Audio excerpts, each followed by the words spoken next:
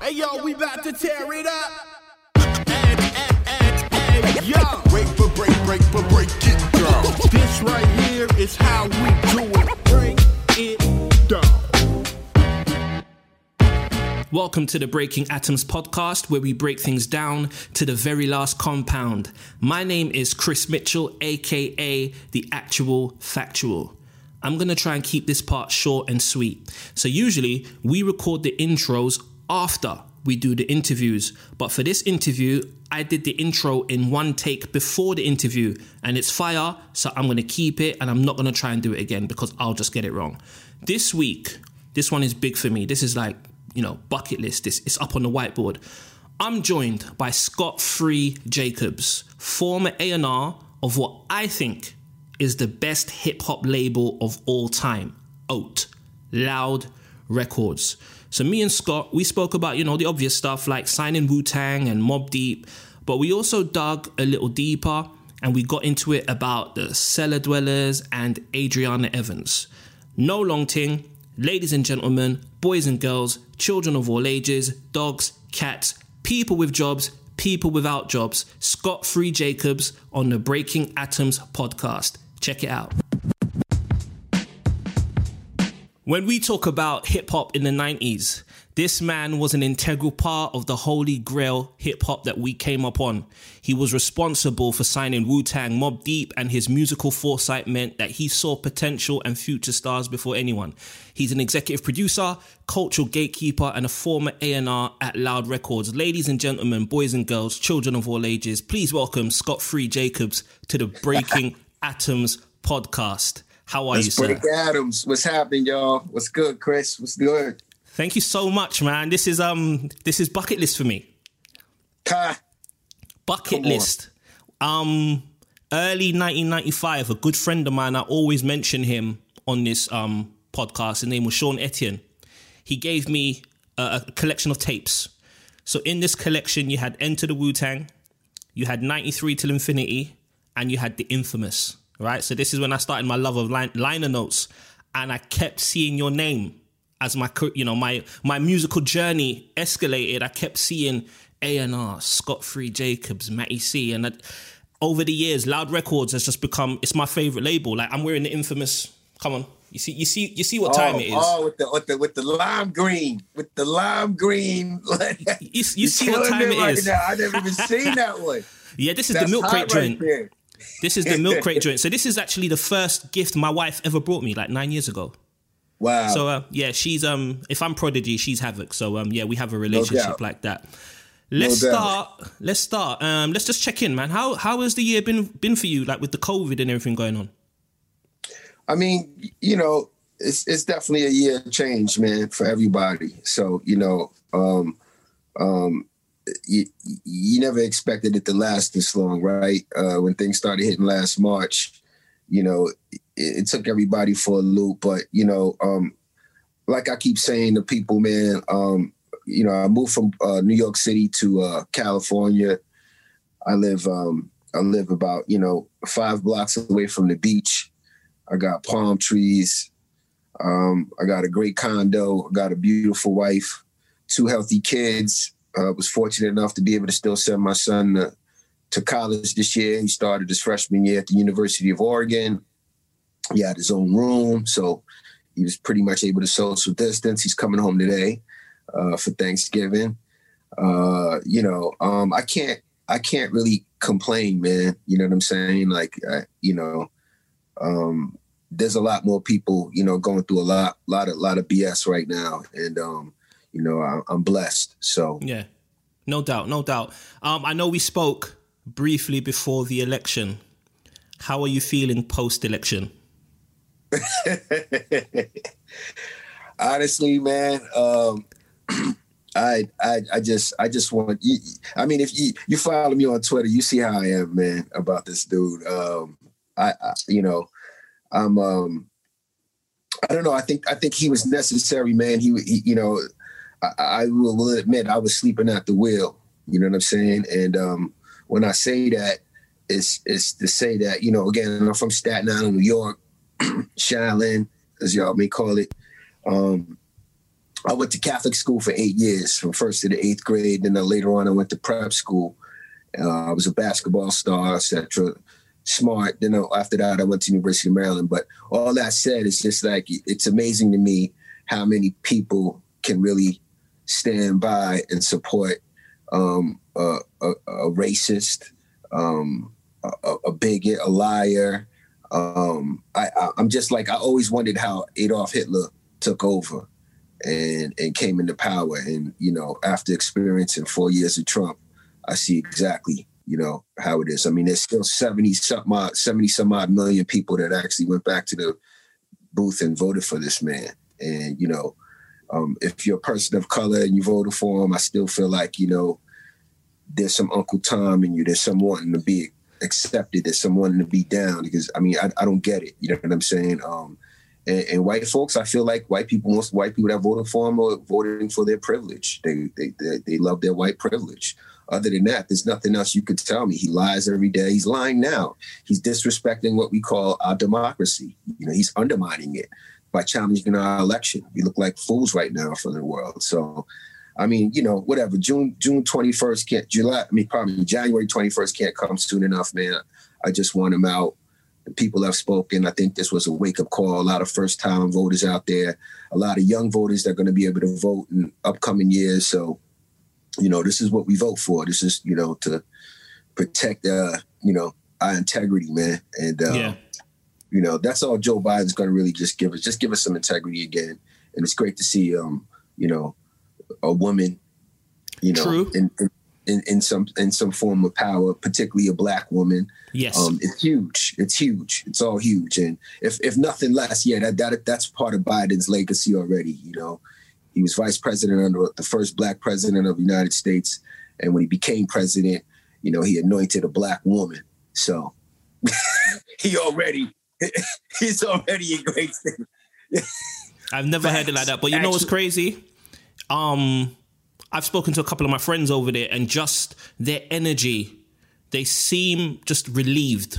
It's almost like this exhale, like, whew, it's coming to an end. And I don't know what the it or the end is, but just to hear that relief is something I've not heard in a long time.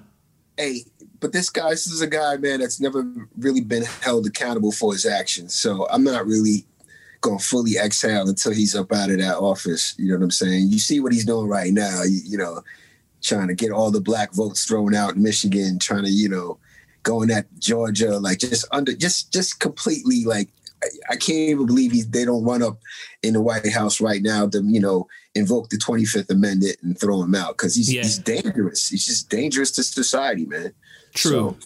I mean, you know, good luck to Joe Biden. And I think if he really wants to put a dent in the world, come up with a reparations package.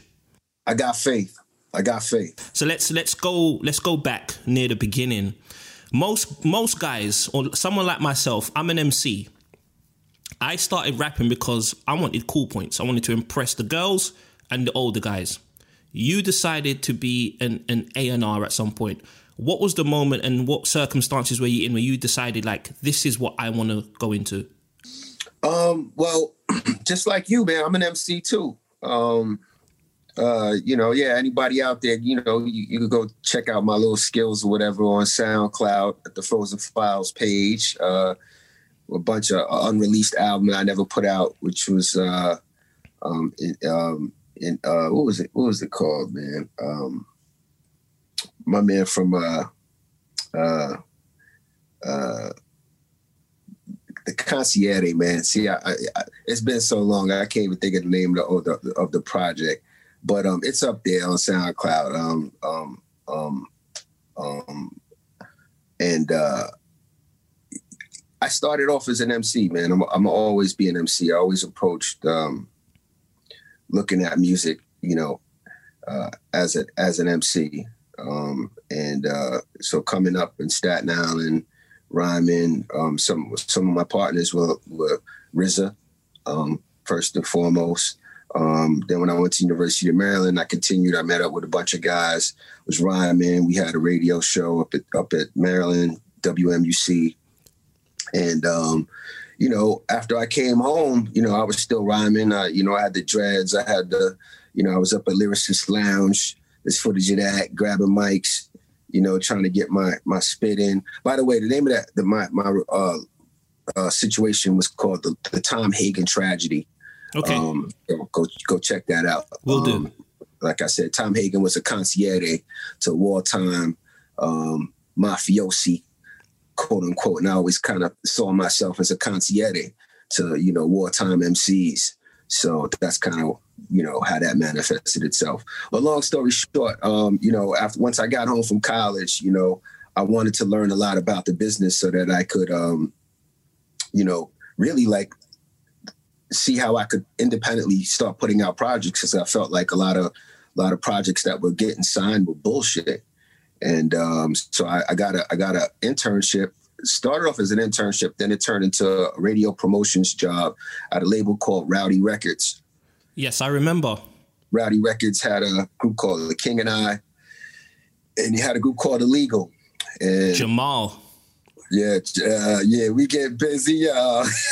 Yeah, Jamal's Last Chance No Breaks album is one of my go-tos. You know, those ones that you keep close to you. Like, even if it's not necessarily the one that everyone talks about, I love that project.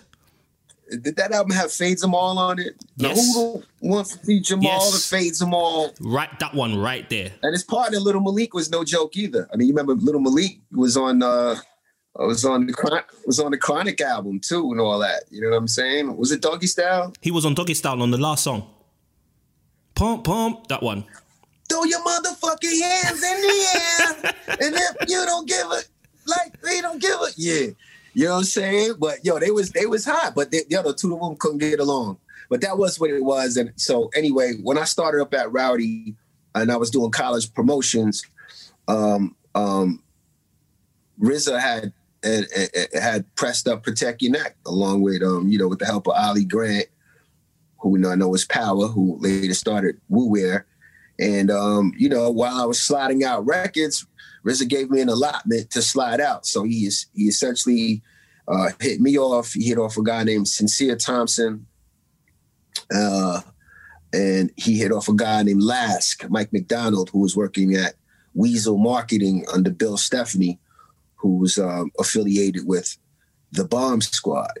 So the three of us basically initially got the record out. I did my thing at college radio, and you know, Lask, as we call him, and Sincere Thompson, who I think was at Wild Pitch at the time, they did their thing. So eventually what happens is, you know, college radio is feeling the record, like, you know, and I'm trying to be like, look, that's not really, you know, my record that I'm working. That's on the low. That's just a jewel. You know what I'm saying? Like, and, but it started taking off. And then I get a call from RZA, and, you know, RZA's like, yo, I need you to go meet this guy, Steve Rifkin. He's like, yo, you're the only college educated one out of the clan, man. You know, we gonna, yeah, we go. You know how to deal with these people. Like, we gonna need somebody in the office looking out after our best interests. I said, yo, I'll give him a call. We'll see what happens. Whatever. I called Steve Rifkin, and we set up a meeting. I went to go meet him at the RCA building, top floor. It was the BMG building, really, and RCA had offices up in there. And we sat down, we kicked it, and I was like, yeah, Rifkin, you know, I had a friend named Rifkin, you know, from Long Island. He was like, what school did you go to? I said, University of Maryland. He was like, what was his name? I said, John. He's like, yeah, that's my brother. And wow. Yeah, they always tell you that, you know, it's not what you learn in college, it's who you meet. You know, so, you know, we kind of hit it off. And at the time, John was doing radio promotions at Elektra. He was promoting, you know, rock stuff, 10,000 Maniacs, stuff like that. And so we hit it off, man. And he hired me on the spot. And I became the first New York employee at Loud Records, which essentially had started in LA. And Steve came out here to sign the Wu and to get the label going. So, but mind you, Alcoholics has already got a dope album out, you know, To Make Room and everything was already doing its thing before the Clan even came up. And so once I came aboard, you know, he kind of told me that, like, you know, I was first of all, I was everything. I was his assistant. I used to, you know, take meetings, listen to stuff. I used to come up with, you know, marketing plans, proposals, did all that stuff. And eventually Rich Isaacson came aboard, became a partner, and then John came aboard. And then down the line, a few months later, I was able to lure Matty C out of the Source. That said, Matty was also the first one to write about Protect Your Neck, an independent Source profile, because I had hit him off with the record. That was my man. What we did every week was we sit up in the Source and we go through hot shit. And, you know, particularly, you know, Matty had the Unsigned Hype column at the time, and I was just in the streets running around. And so Protect Your Neck was one of the records I played him. And, you know, he had never before that wrote about any independent record that wasn't affiliated with a major. So that's another crucial point about Protect Your Neck. It was the first independent record to get a singles profile in the Source.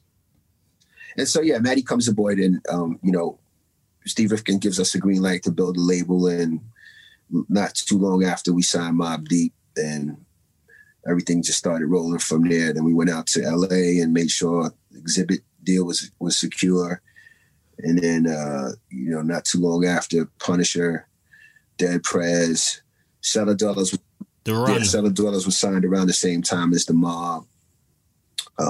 You know, we're gonna talk about them in a bit, because Cellar Dwellers are one of my favorite groups ever, and I've got so many questions about them, and I've been saving them because I'm like, I know I'm gonna speak to Scott soon. Cellar Dwellers, Realms and Reality, bro. Me and my wife, we had We Got It Hemmed played at our wedding party. Wow. Yeah, we played. Shout out to Nick Wiz. The Cellar was Nick Wiz's crib, and that's where a lot of recordings were done, as well as mixes. I mean, you know, he was treacherous on the SP, like, and got, you know, his EQ game is I'd call Nick right now to mix something for me. Like, that's how his EQ game was always far beyond. That's why a lot of the records that he produced, you know, had those that massiveness to it. Like you said, We Got It Ham. It's a huge record. When you hear it, you know, played, you know, in a club or whatever it is. And, you know, yeah, man. Shout out to my Dwellers, man. Yeah, definitely. So you and Matt Life, you were like, to me, I'm a big wrestling fan, so I'm going to make a comparison. You were like the Road Warriors of A&Ring. In some ways, though, I think you guys, and I don't know how, but I'm sure, you know, it would have to be like this for it to work. What were your contrasting and complementary skills? Like, what were you particularly good at, and what was he particularly good at, and how did you meet in the middle? Yeah, I mean, the duo thing was basically, you know, Matt's a producer, so, you know, Matt was always in the production. Matt was also a digger, a huge crate digger, and he'd go to, like, you know, they'd have the record conventions that started like 5, 6 in the morning at this hotel, Midtown, next to Grand Central. You know, guys like Pete Rock and Q-Tip, man, would already have half of them records bought up before you even got there. And the vendors would be holding it to the side. And you know, Matt would try to grab something. I remember he would try to grab something one morning, and the dude was like, yo, I'm holding that for Pete Rock. Yeah, I heard a story how Pete Rock went to one of these conventions, and someone said they were holding a record for PM Dawn. And he was like, look, man, give me that record, man. I'm Pete Rock. I'm like, you know what I mean? Try to act up and you get slapped up. Let me stop, man. R.I.P. to... Absolutely. Big man who had passed away, man, in all due respect. But yeah, I mean, you know, so the yin and the yang was basically Matty had more of a focus on the production element, and I had more of a focus on the lyrical element. And that was the yin and the yang in the studio. Usually he'd get last word on you know, mixes. And I would usually pretty much, you know, get a little last word in terms of how vocals were sounding, and usually did a lot of the talking to artists in terms of, you know, conceptually how, you know, I felt was better. I mean, it was never like me writing anything for them. It was more or less about like, are we going to go with this or are we going to go with that? Case in point, story I always like to tell is you know, we're trying to wrap up a few things for the Infamous album. So we wanted a commercial record. And, you know, Prince didn't really let people sample that much stuff. So I was just kind of like, look, if we do this, this could be a big record. So I proceeded to go to the record store. Me and Havoc cop, you know, Prince record. We jacked up If I Was Your Girlfriend. And, you know, I make this whole thing about please don't curse. If you don't curse, we're going to get this to Prince. He won't like cursing, da-da-da-da-da. And Havoc writes a whole clean situation. Prodigy writes, Prodigy's just nodding, yeah, okay. So comes time to record, Prodigy jumps in the booth. Fresh out this bitch pussy, hey, in the middle of a barn dawn. Super hoe putting on a freak show inside my Manny mansion. Have bitches dancing any naked, bitch, you ain't ready. My dick is 2% lead, 98% shaft heavy, steadily penetrating peace stands. Yeah, I don't know. He just went ballistic. The rhyme was crazy, but needless to say, he didn't listen to me, and he cursed. We didn't get the record cleared. The record became a record called Young Love, which you could probably hear on YouTube right now. And yeah, that's what it was. And then Matt was notorious for doing recalls. Recalls when a record is pretty much done, it's already mixed, but you know, he feels like a kick or a snare or a hi-hat or whatever or pan isn't right, and you basically go in and have to recall the record. Now, a recall might take 5 hours just to get it to where you had it. You know, this is in the 90s when you're on the SSL board. And, you know, your engineer has to get the knobs, the EQs, and everything recalled exactly the way that you had it mixed in order to add or take away whatever you wanted to do. And yeah, my man Matt was like notorious for the recall. You know what I mean? Artists already okayed it and signed off and were good with it. Matt, next thing you know, is it back in the studio the next day fucking with it. It sounds like something I would do. I'm the same. Like, I remember I went back to the studio one time to do an ad-lib. Oh, man. I'm like, this don't sound right. I couldn't sleep knowing the ad-lib was on there. I said, I got to go back and change it. Well, I mean, I understand it. You know, you want to be able to walk away from it feeling great. And one thing we knew that is if me, him, and the artists all walked away from it feeling great, then we knew we always had something. Yeah. You know? Did you and Matt Life ever have any minor disagreements? Yeah, I mean, any partnership and any duo and any relationship, you're gonna have disagreements, of course. You know what I'm saying? I mean, like I said, like, you know, Matt was very heavy on kicks and snares. Me, I was more heavy on concepts, you know, like, so I wasn't, you know, always that. You know, Matt kind of made me more anal about the particulars of production, you know. And, you know, it was a good thing too, like on the Infamous album when Q-Tip came in, you know, because all those things that Matt was feeling, Q-Tip was able to kind of bring it out and, you know, taught Havoc how to mix and EQ and showed us little tricks about, you know, fucking with kicks and snares and all of that. So yeah, I mean, yeah, we would disagree on a lot of things, man. But again, you know, the magic moments come when we're both in agreement. Yeah. And meet each other halfway. And got you. You know. Yeah, no, it's a beautiful you two. I call you the Road Warriors, man. Like Hawk and Animal. Like, come on, man. Like what you guys did together changed the game. Yesterday, I was asked to do a retrospective on the infamous Hell on Earth and Murder Music. And when I did that, because it was an episode about the greatest three album runs in 90s hip hop, and I was asked to speak about Mobb Deep and what you guys did on those. I mean, we'll talk about the other projects, but what you guys did on those projects, I think you are one of my biggest case studies as to the value of an A&R and being produced. Because now in this time, is that you can, as an MC or producer, you can literally work on your own. You can isolate yourself from everyone, but to have those trusted ears Like you and Matt, invaluable. Well, yeah. Again, man, with all due respect, big up to my man Q-Tip, Kamal the Abstract. You know, he taught us a lot on that Infamous album. We all learned a lot.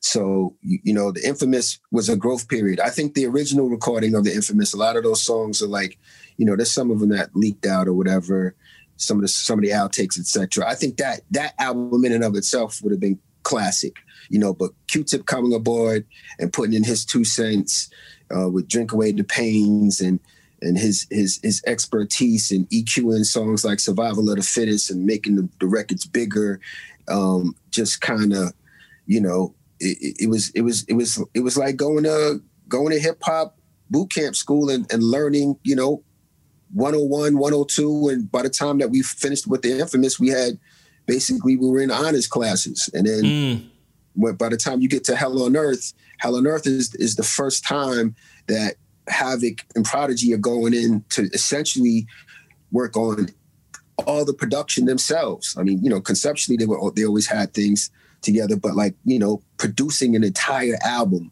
was new for Havoc.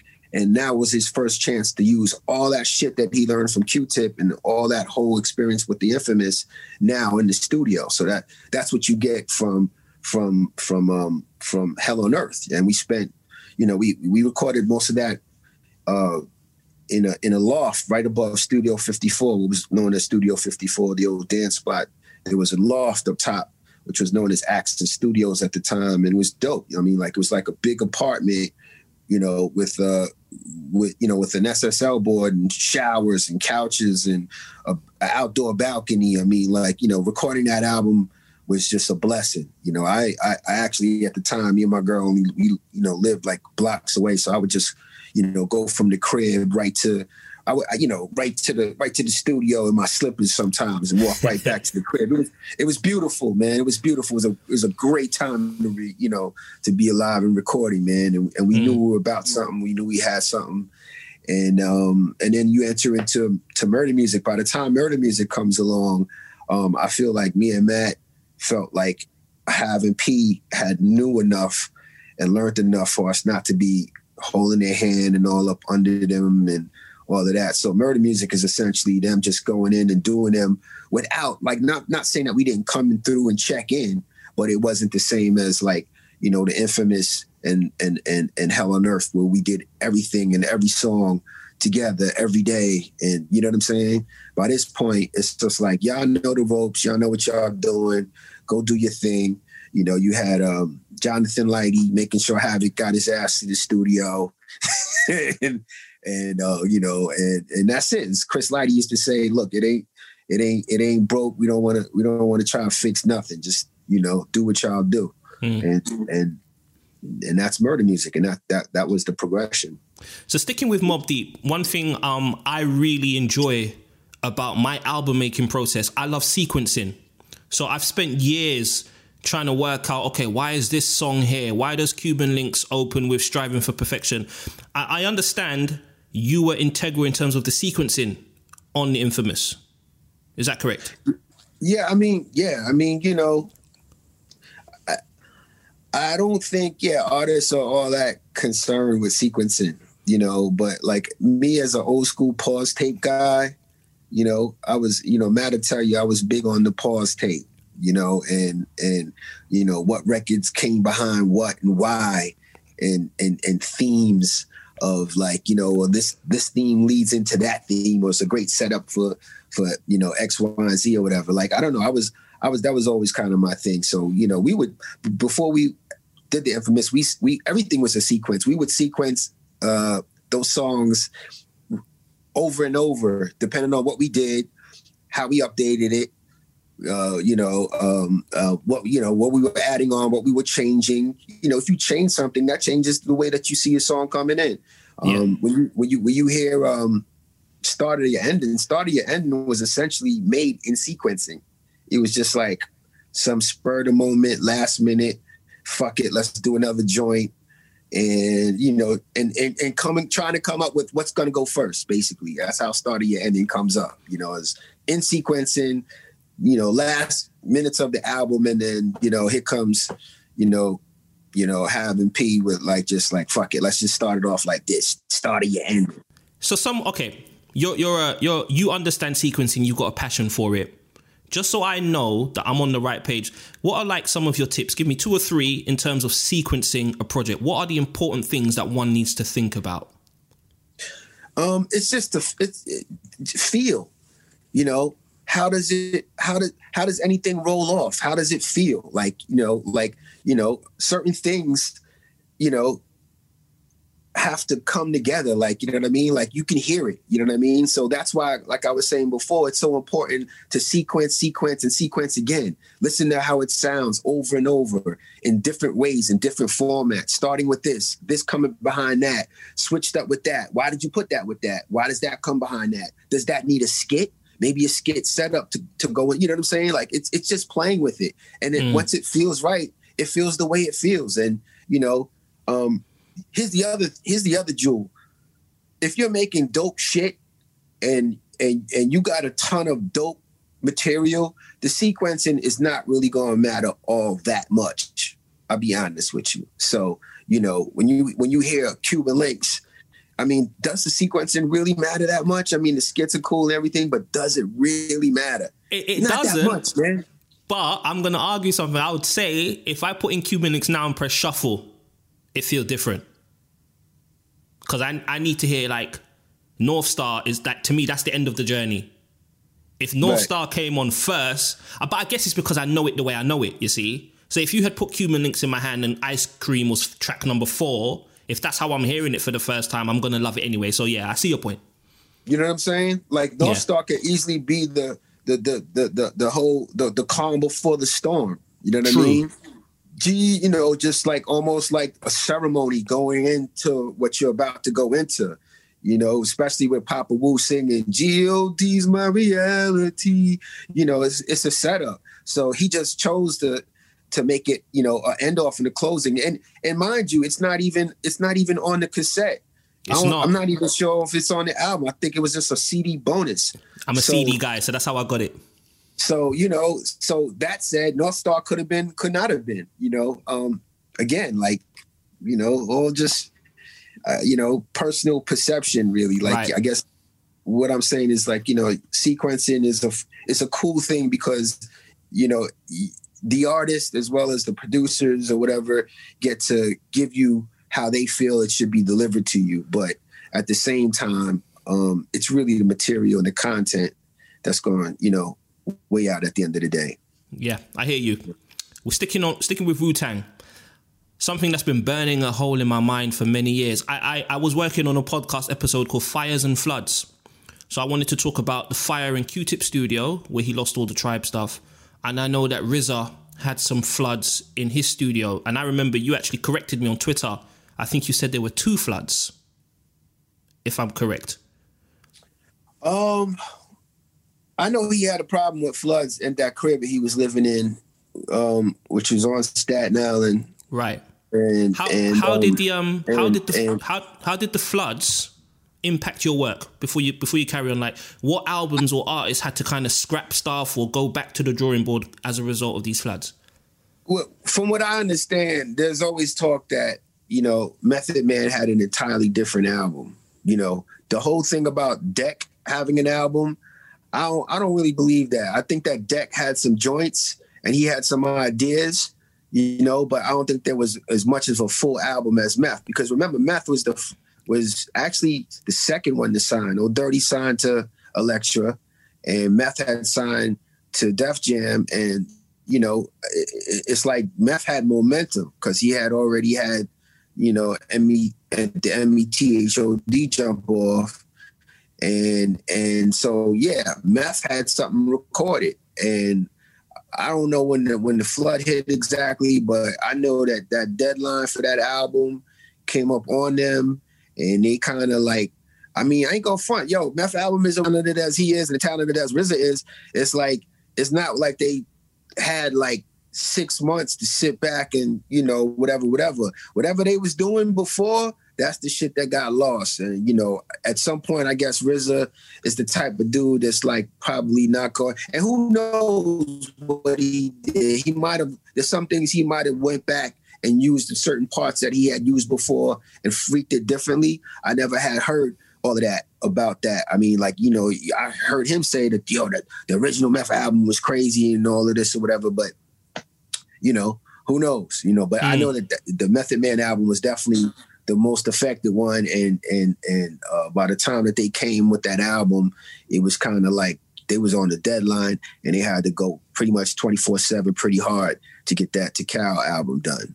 You know, Cuban Links was recorded in the same spot. So, you know, sometimes you hear stuff about them saying that like there was beats for Cuban Links that was supposed or whatever. I don't know. You know what I'm saying? I was there for a lot of the Cuban Links stuff. And, you know, again, same spot. This is when he starts going to like the ADAT and whatever. Most of the Cuban Link stuff wasn't even recorded to a 2-inch reel. It was basically recorded to DATs and saved on DAT. So I'll give you an example right here. This is predominantly what you guys know as Cuban Links. These are the real actual masters. Wow. With Tom Coyne. So oh wow. You see Guillotine, you see Shadow Boxing, you see Knuckleheads, Fly Bitch shit is Wisdom Body, became Wisdom Body, whatever. But yeah, so that's what was going on. I mean, like, you know, RZA's whole, you know, when we did the Mob stuff, we did everything on 2-inch reel. And then when we mixed it, we dropped it to 1/2-inch reel. And then by the time we got to the studio to master it, it was mastered off the 1/2-inch. So that, you know, RZA's whole approach was, you know what I mean? He's a unique person. Different. He definitely is that, you know? A unique person. Cellar Dwellers. How did Cellar Dwellers get to Loud Records? Like, what was your first encounter with UGG and Phantasm and their relationship with Nick Wiz? What did you see firsthand? My encounter was, like I told you before, I was an MC. So I used to rhyme at Lyricist Lounge. You know, all the illest MCs used to go to Lyricist Lounge and get it in. Like, you know what I mean? Adolf the Assassin was one of my little partners. We used to run up in there and, you know, each week, hands down, the illest duos were by far Smith & Wesson and the Cellar Dwellers. They would burn it down every week, and they had a religious Brooklyn following that came to see them burn it down every week. And that's my first time really seeing the Cellar Dwellers before I was an A&R dude. So later on, when I became an A&R and Danny and Anthony came in the office shopping the material, I was already familiar with how they got down. You know, then the rest was what it was. Hearing Land of the Lost for the first time, produced by Norman Digger. You know, it was a done deal. You know what I'm saying? It didn't take much, but yeah, that's my first encounter with them was at Lyricist Lounge. And, you know, again, you know, I was in a position to do something, knew what it was. They didn't have to sell me much, didn't have to sell Matt much. He saw what it was, and, you know, it's kind of a no-brainer. We felt like they would fit in on the roster. Yeah, great signing. I will never forget the first time. Oh, I've got to tell you this. I'm so sorry. Soul in the Hole, my favorite hip hop soundtrack ever. Mine too. Ever. Simple as. You got my favorite rapper, OC, on there, but that main name joint. Yeah. Wow. Soul in the Hole, like, I mean, you know, we had at Loud, we had done a lot of music inspired by type soundtracks when you go from like Fresh, which was mostly like, you know, it had Heaven and Hell on it, but it was like mostly old school joints, you know, that we just licensed. And then you had the Hoodlum soundtrack. You know, we were fortunately able to do something dope with Rakim and the Mob. But like, you know, it wasn't like something that we steered from top to bottom. When we saw the Soul in the Hole movie, independent, we were all basketball fans, and was, telling a dope story about Brooklyn basketball or whatever. But me and Matt just felt like this is a great opportunity for us to do a soundtrack from top to bottom the way that we want it done, and also give artists that at that time weren't getting a great look at movie soundtracks just to do something towards, an original score for towards a film. And the film, I feel like the film didn't do as much as it should have. It was independent, etc. But the soundtrack was what it was, and incredible. That's what it was. We didn't have a huge budget, but everybody was kind of willing to throw something at it, and more than excited to do it, and came together pretty dope.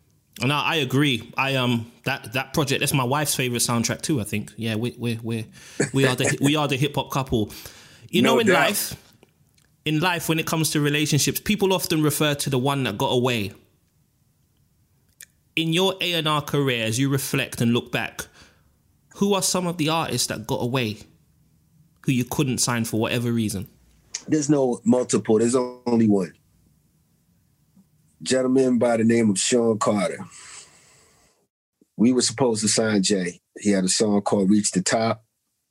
I still got his demo. I believe it's upstairs.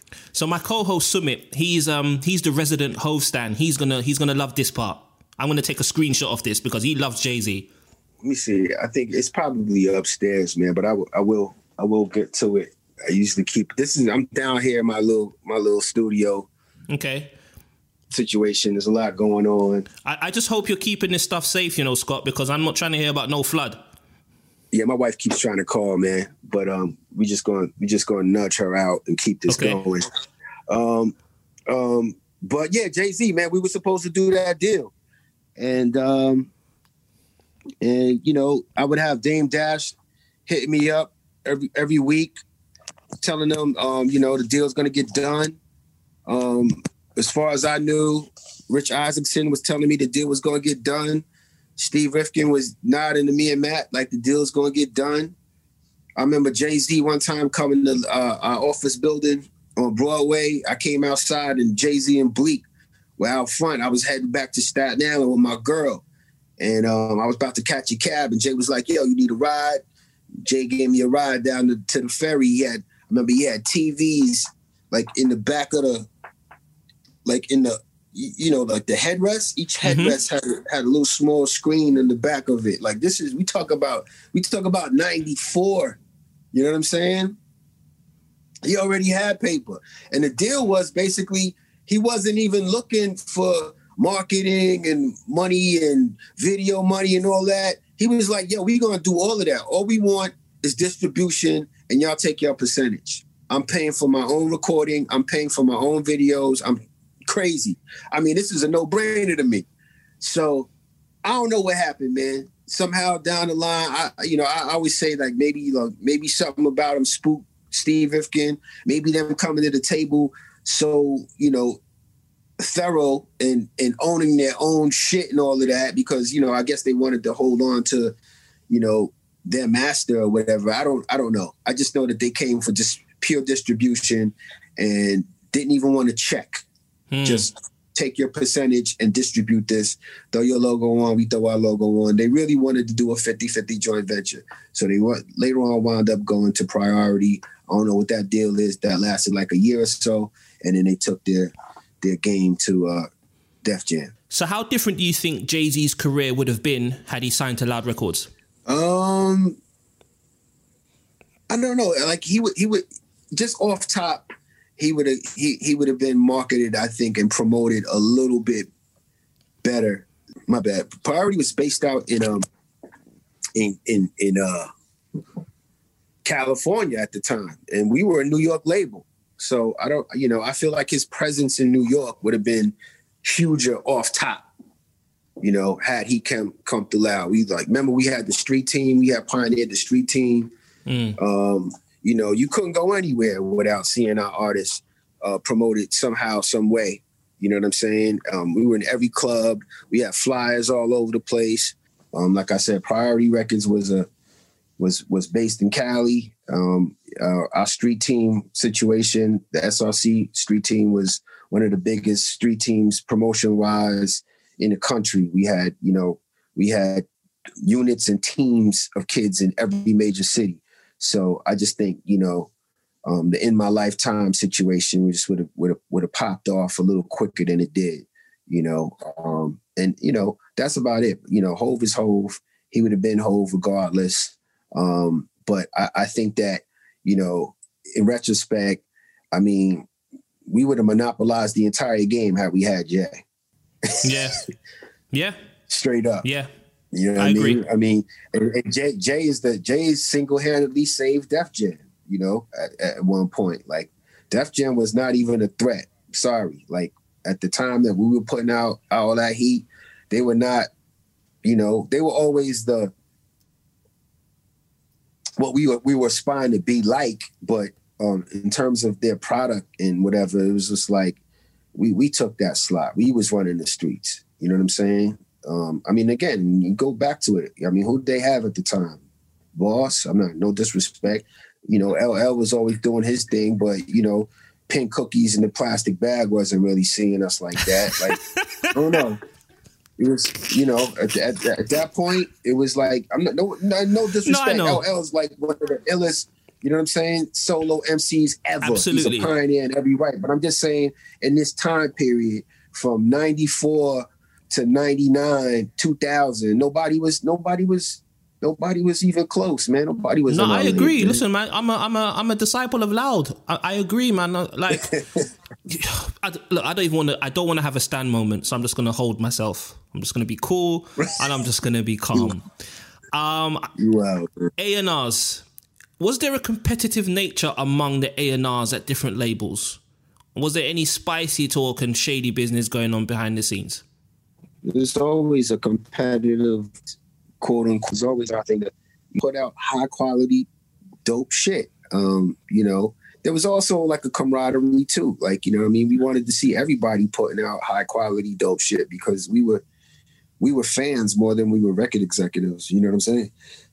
So, coming up, I was always a Dante Ross fan. I used to go to college and, like you said, read the inner notes. And every time I saw Dante Ross, it was hot shit from De La Soul, down to when he got to Elektra and came with the Hard to the Left campaign and started signing Shinehead, Brand Nubians, KMD Sec, Shazzy, Pete Rock and CL Smooth. Like, then I finally met him. It was like, yo, Downtown White Kid. Yeah. Like, I was in shock. Yo, you're the great Dante Ross. You have my man, one of our partners, Rob Tulo, Reef Tulo, who's at Big Beat, who's our man, who probably told us more about, A&Ring and engineers and studios than anybody. He had put out, what's the cat? Not gonna be able to do it. Double X Posse.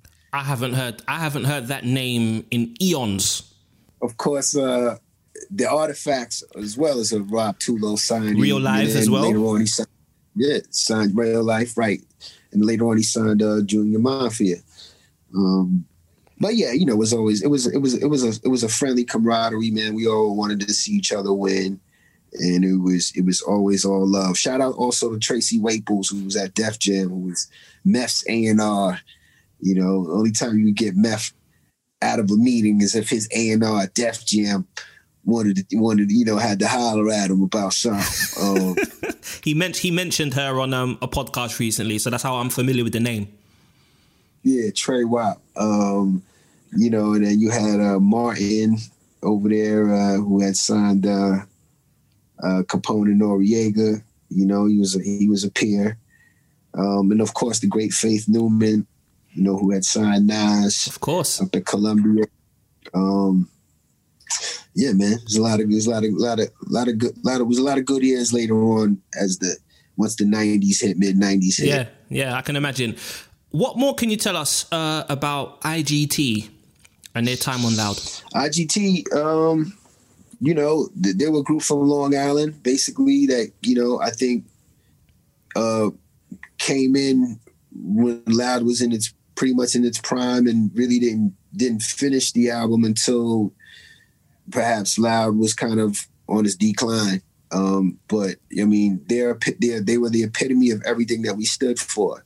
You know what I'm saying? 4 ill MCs, you know, self-produced for the most part. Shout out, rest in peace, Belly White, Crack Val, and original. And you know, I remember playing their demo in the listening room, and you know, and that Loud for us again. It wasn't always about me and Matt's opinion. It was about me putting something on in the listening room, and how many kids were going to come to that room and be like, what the fuck is that? And, you know, IGT is one of the first groups that I was playing in the listening room.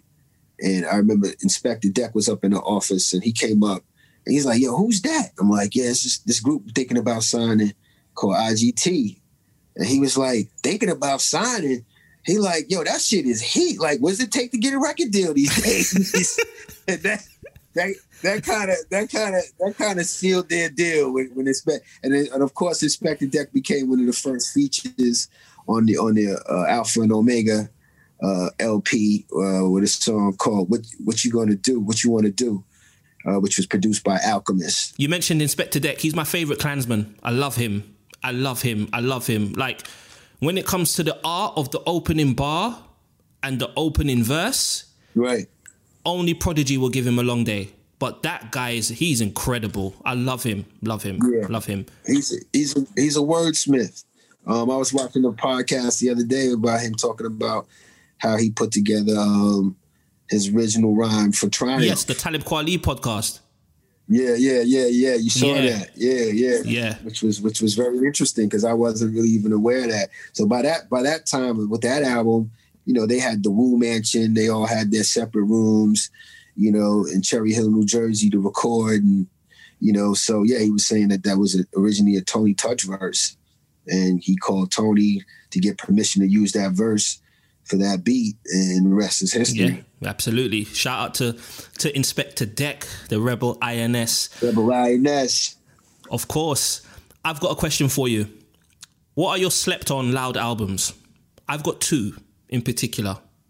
Well, Rebel INS. Now, since we speaking about them, Uncontrolled Substance is an album that really what we went wrong with that is that we should have came with that immediately after Cuban Links. I agree. While we had that momentum, and you know, honestly, you know, while cats were still accessible to each other, you know, at some point when all the success came and etc., it's like the unit started getting more into their solo thing, particularly after Ray's album. Everybody wanted to do their solo LP. And, you know, Deck wasn't the type of dude to just be like running at dudes to like, you know, begging kids to come into the studio to do anything for him. You know what I'm saying? So, you know, by the time that we get around to really doing his album, putting out his album, everybody was in that my solo mode. And you know, if you told Deck he was coming to the studio, just show up. If you ain't showing up, he's not going to wait for you. He's just going to keep it moving and probably just put 3 bars on there himself. And I think that you know, as dope as the Uncontrolled Substance album is, I do wish that we would have had more of the original 9 on that album. You know, so I agreed. Rec Room that's me, man. When I hear Rec Room, I get different. That's my joint. Hypodermics. Oh, that's yours? Produced by Large Professor. Hypodermics. And then you had, I love Forget Me Not too. Big. Produced by Juju from the Beat Nuts. I like the power of God's in you. Show and prove. Produced by Deck. He's an ill producer. Oh yeah. He got that. He got that in a smash. I mean, you know, it's just always just something to artists that produce, MCs that produce. You know, some do it well. You know, your Have is dope at it, Diamond D, etc. Lord Finesse. You know, but it's also something, you know, to being an artist and just being able to focus on your content and letting somebody else go ahead and you know, focus on the sound and what you're delivering your content over. I always used to feel bad for Havoc because he's focusing on the music, and then you got to follow Prodigy. Like, it just, you know. That sounds like a headache. You know, the guy had, you know, you got to give him some credit. I do, you know what I mean? yeah. You know, I mean, all P would have to do, you know, before Havoc even really had the beat entirely hooked up, P would already have a concept and already have, you know, 3/4 of his rhyme done. So yeah, you know, definitely have a whole different respect for the MC/producer, you know. Frozen Files. What was the aim, or what is the aim of the label, and why did you set it up in the first place? Originally, I had set up a imprint called World Records, and this is when I started working with a group called the UN. UN or you out? Yeah, and so you know, doing the whole World Records thing, and you know, that album took like, you know, this is when after I left Loud, and I was about to sign the UN to Loud, but you know, the stubbornness in me refused to like not finish that album. So you know, I wound up spending pretty much a lot of my own money to make that album, and then later on, you know, Carson Daly and John Rifkin and Maddie, my partner, come along, and they formed 456, and we combine up and we get that out. But that said, continuing on, it was just like, you know, World Records and the UN, it all came together like that. World Dominance, UN, you know, the whole thing. And then I just felt like, you know, after that, like I started working on stuff, and I felt like, you know, I had shit in the vault. I felt like it was on ice. You know what I'm saying? I mean, it included the IGT album at the time, because we hadn't quite let that out either. And I don't know, just feeling like stuff was on ice and needed to be defrosted. And then I started that. Me and Maddie started a radio show at East Village Radio, and I felt like it was a great way for me to defrost all these hidden gems that I had, you know, and so hence the term, you know, Frozen Files, you know, files that were frozen and, you know, needed to be defrosted and released and let the world hear it. And, you know, that was the start of that imprint, was mostly because of the radio show, you know. I remember being in Miami, and I can't remember what store I went to, but I picked up the UN album in Miami. I remember I bought it. I bought that album and Jules Santana. The original version. I've got the original. I've got the original, bro. Okay. Like I've got the original. And I remember I went on a cruise the week after.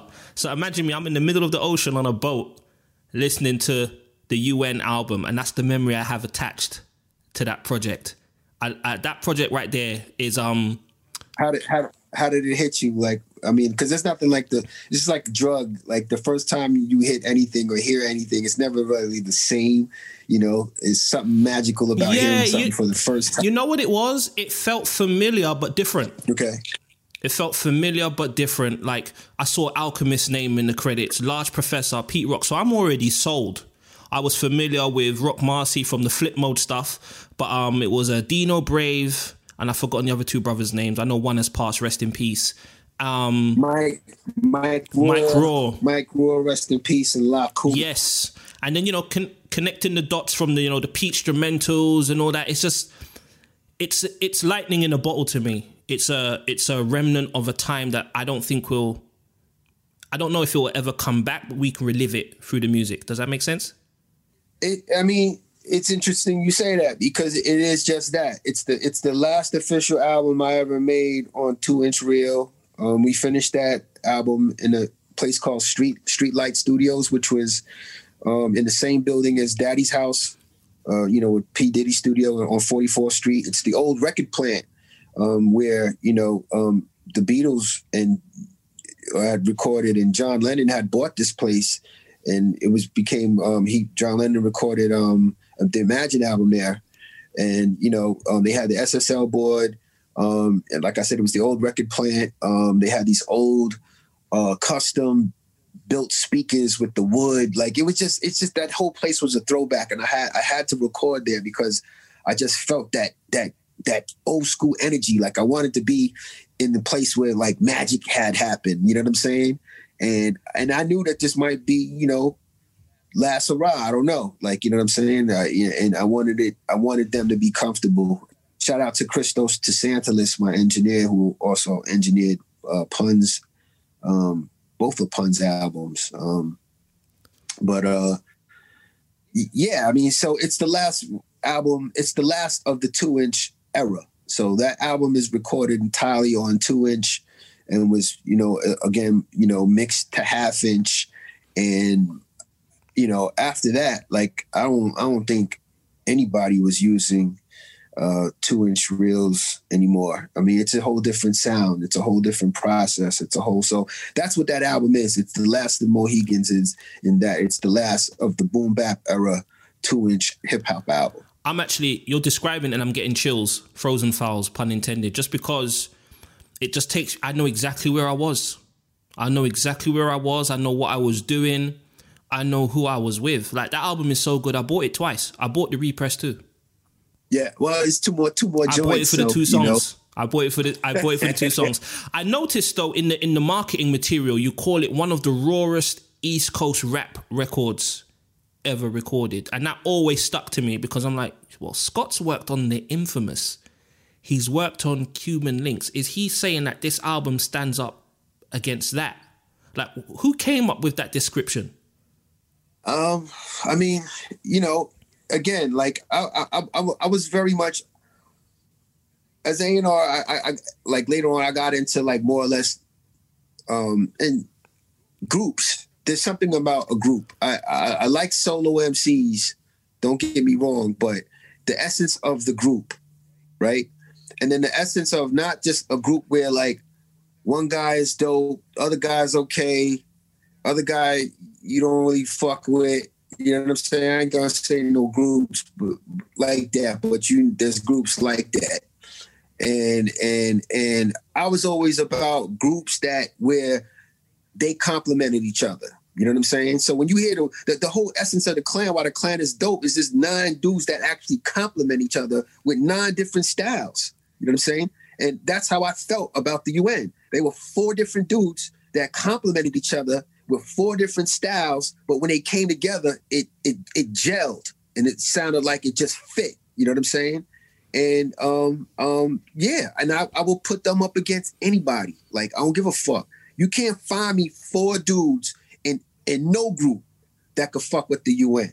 And then I mean, you guys is over here wilding out over one member, Rock Marcy. He the only one that really kept it moving, post after that album or whatever. But he's one part. You see his arm says UNM real big. He's 25% of an ill fucking unit that you'll never get again. And that's why that album is crazy. I mean, I tried to get another UN album. You know what I'm saying? But at this point, I tried. But like, look, man, people have lives and people have different interests. By the end of that album, it's like, yo, Mike Raw was doing his thing in the street, man. He was getting that crop. Like, you know what I'm saying? Like, he need the rap money. You know what I'm saying? Dino Brave was, on his come up in school and doing his thing. And Laku was just Laku. Laku was like the old dirty bastard, man. You never knew where he was going to be, when he would show up or whatever. And, when you got to count off 3 other elements to get your project done, it is what it is. And so, Rock as a soloist got tired of just having to depend on his, 3 other units, 3 other members to get things done. And that spins off into Mossberg. And, and so that's how we kept it moving. We made the Mossberg album, which was pretty much recorded in Electric Lady Studios. Yeah, legendary studio. You know what, Scott? You're really good at interviews, and I tell you why. I'll tell you why. Because I've literally got a list of questions here, and you're just telling the story and answering the questions without me asking the question. When you're telling a story and you're giving, presenting facts or whatever. There's always so much background material and setup. And you're asking me the right questions. You're asking me what led to what and what possessed me to do what. And, you know, you're giving me a chance to actually clarify why certain moves were made and why certain moves weren't. You know what I'm saying? So going back to that, like I said, like, how do we not have another UN album, right? I mean, and, you know, I had to answer your question, which was basically, you know, the other three didn't have as much drive as Rock, you know what I'm saying? And that led us into the Mossberg album, which we had originally signed to SRC Records. And I'll be honest, like, you know what I mean? Steve Rifkin, at this point, he had dropped the ball. You know what I mean? He was over here pushing Asher Roth and shit like that. And I'm over here like, look, I'm about to give you another loud record for real, for real. I even wanted to go to Sony and get permission to put the Loud logo on Rock's album. You know what I'm saying? Wow. And so once I couldn't really get Steve's attention to really sit down and analyze that album. I lost my temper with him. You know, we didn't talk for a while. I had to call my old boss, Rich Eisen, to get us out of the deal, to get our masters back. I gave Rock the masters. I just said I want my executive production credit. He said cool, and they took it to Fat Beats, and the rest is history. And look where we are. Look what that album brought to the game. I'm gonna go on record and say I think it's probably the most influential indie underground hip hop album in the last 10 years. You said it. I ain't saying that's the you word. I'm not the only one. You know, I'm not the only one, Scott. We see what a lot of what it spawned. It spawned. I think it definitely plays a part in spawning movements like Griselda, you know, and other just underground, just pure hip hop cats that don't have to again go in and overthink too much. They can just do them, and I think that's what Rock kind of represented. Was just like, you know, I don't have to bend over backwards for radio play. I'm not worried about, you know what I mean, like sample bullshit and all of that. I'm just going in to make art, and, you know, however I feel, you know, I'm sure there's going to be some people out there that are appreciating it and feeling the same way I feel. And, you know, it's what do you call it? It's uncensored. You know what I'm saying? It's not, you know, there's no holdback. There's nothing holding him back from being creative.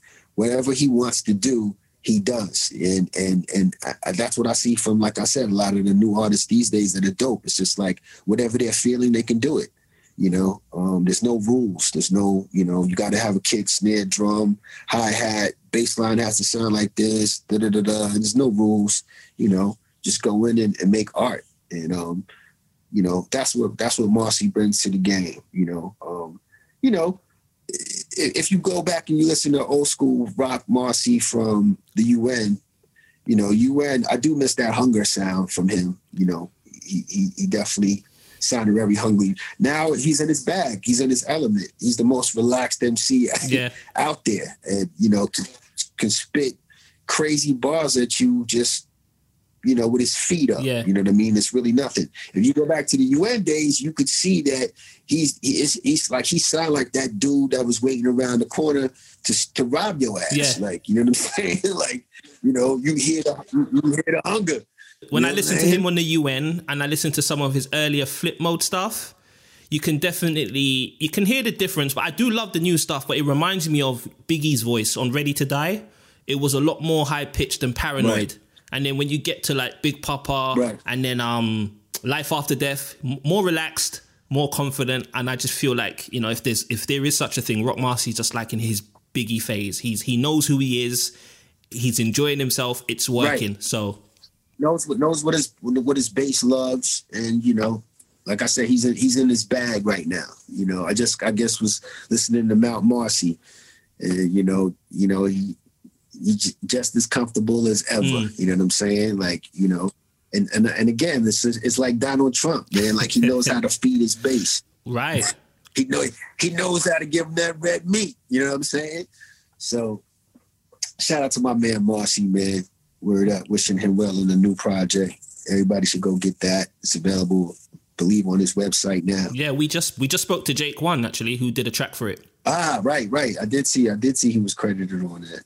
Word. Yeah. Shout out to Drake One. Scott, I just want to say on behalf of myself and my co-host Sumit and just people who grew up on what we grew up on and the music that you made, we just want to say thank you. I really appreciate you.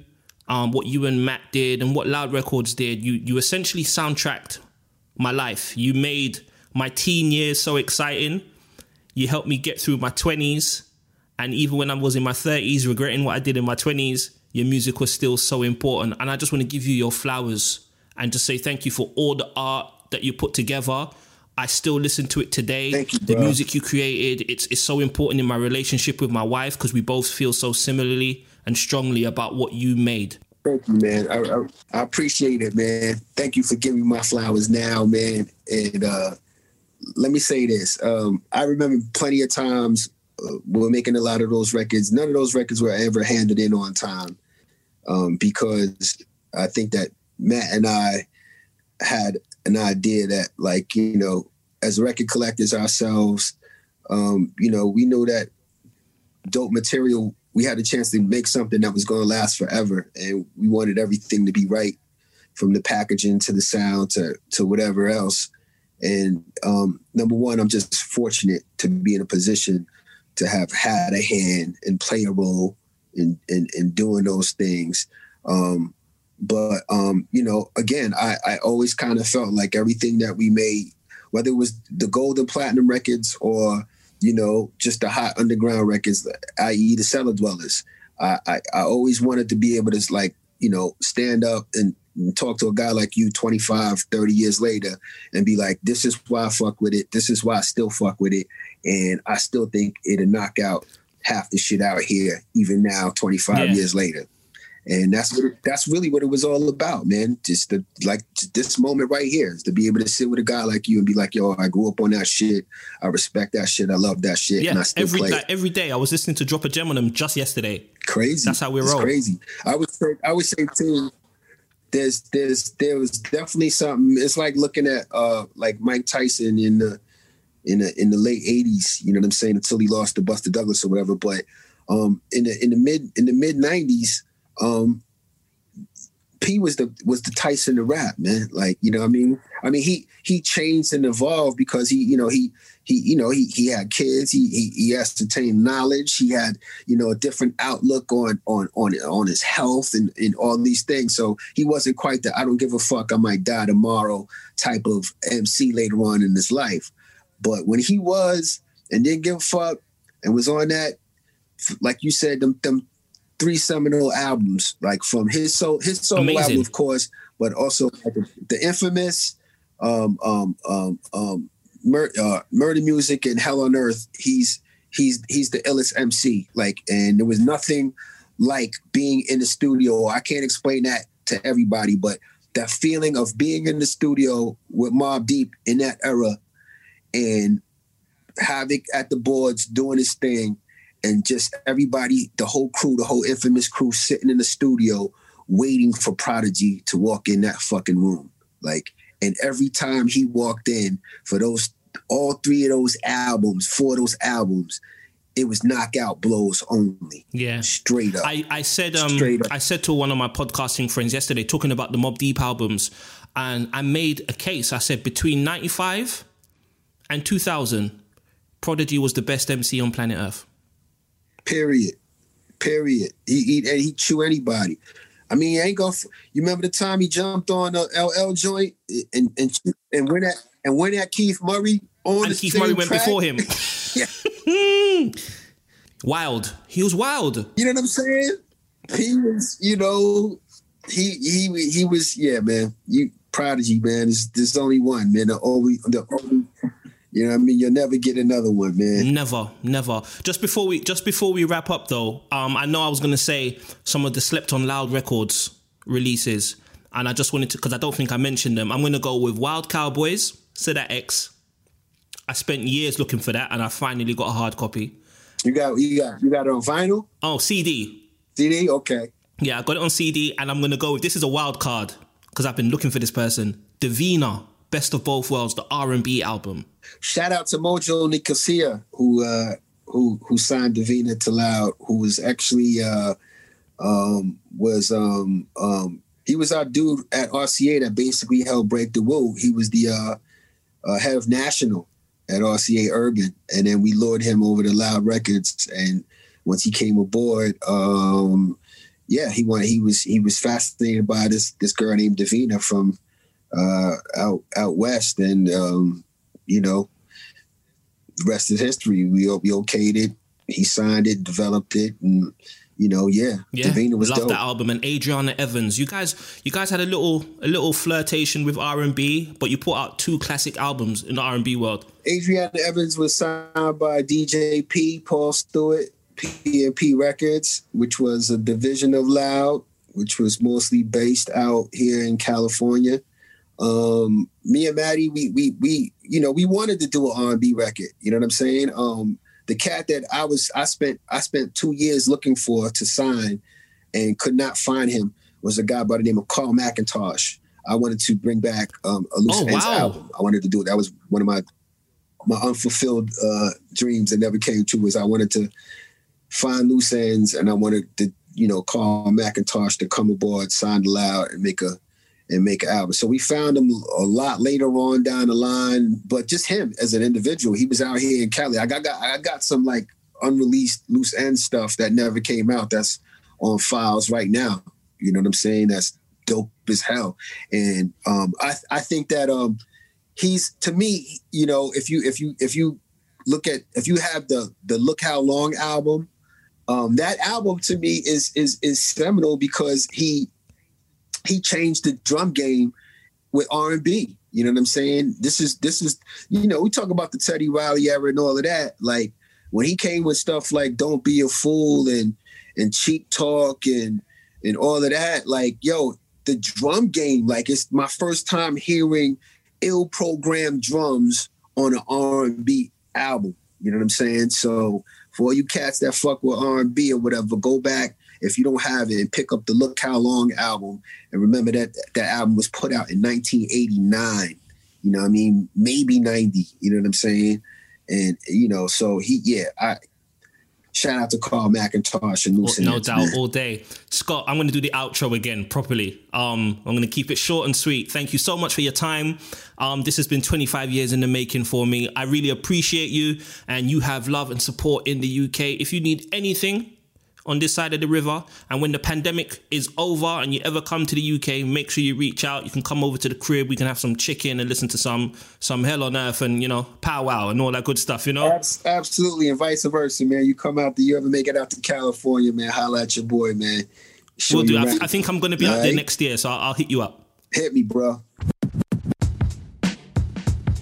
Once again, big up to Scott Free for taking the time out to reminisce with us about Loud Records' history and for highlighting his contributions to the game.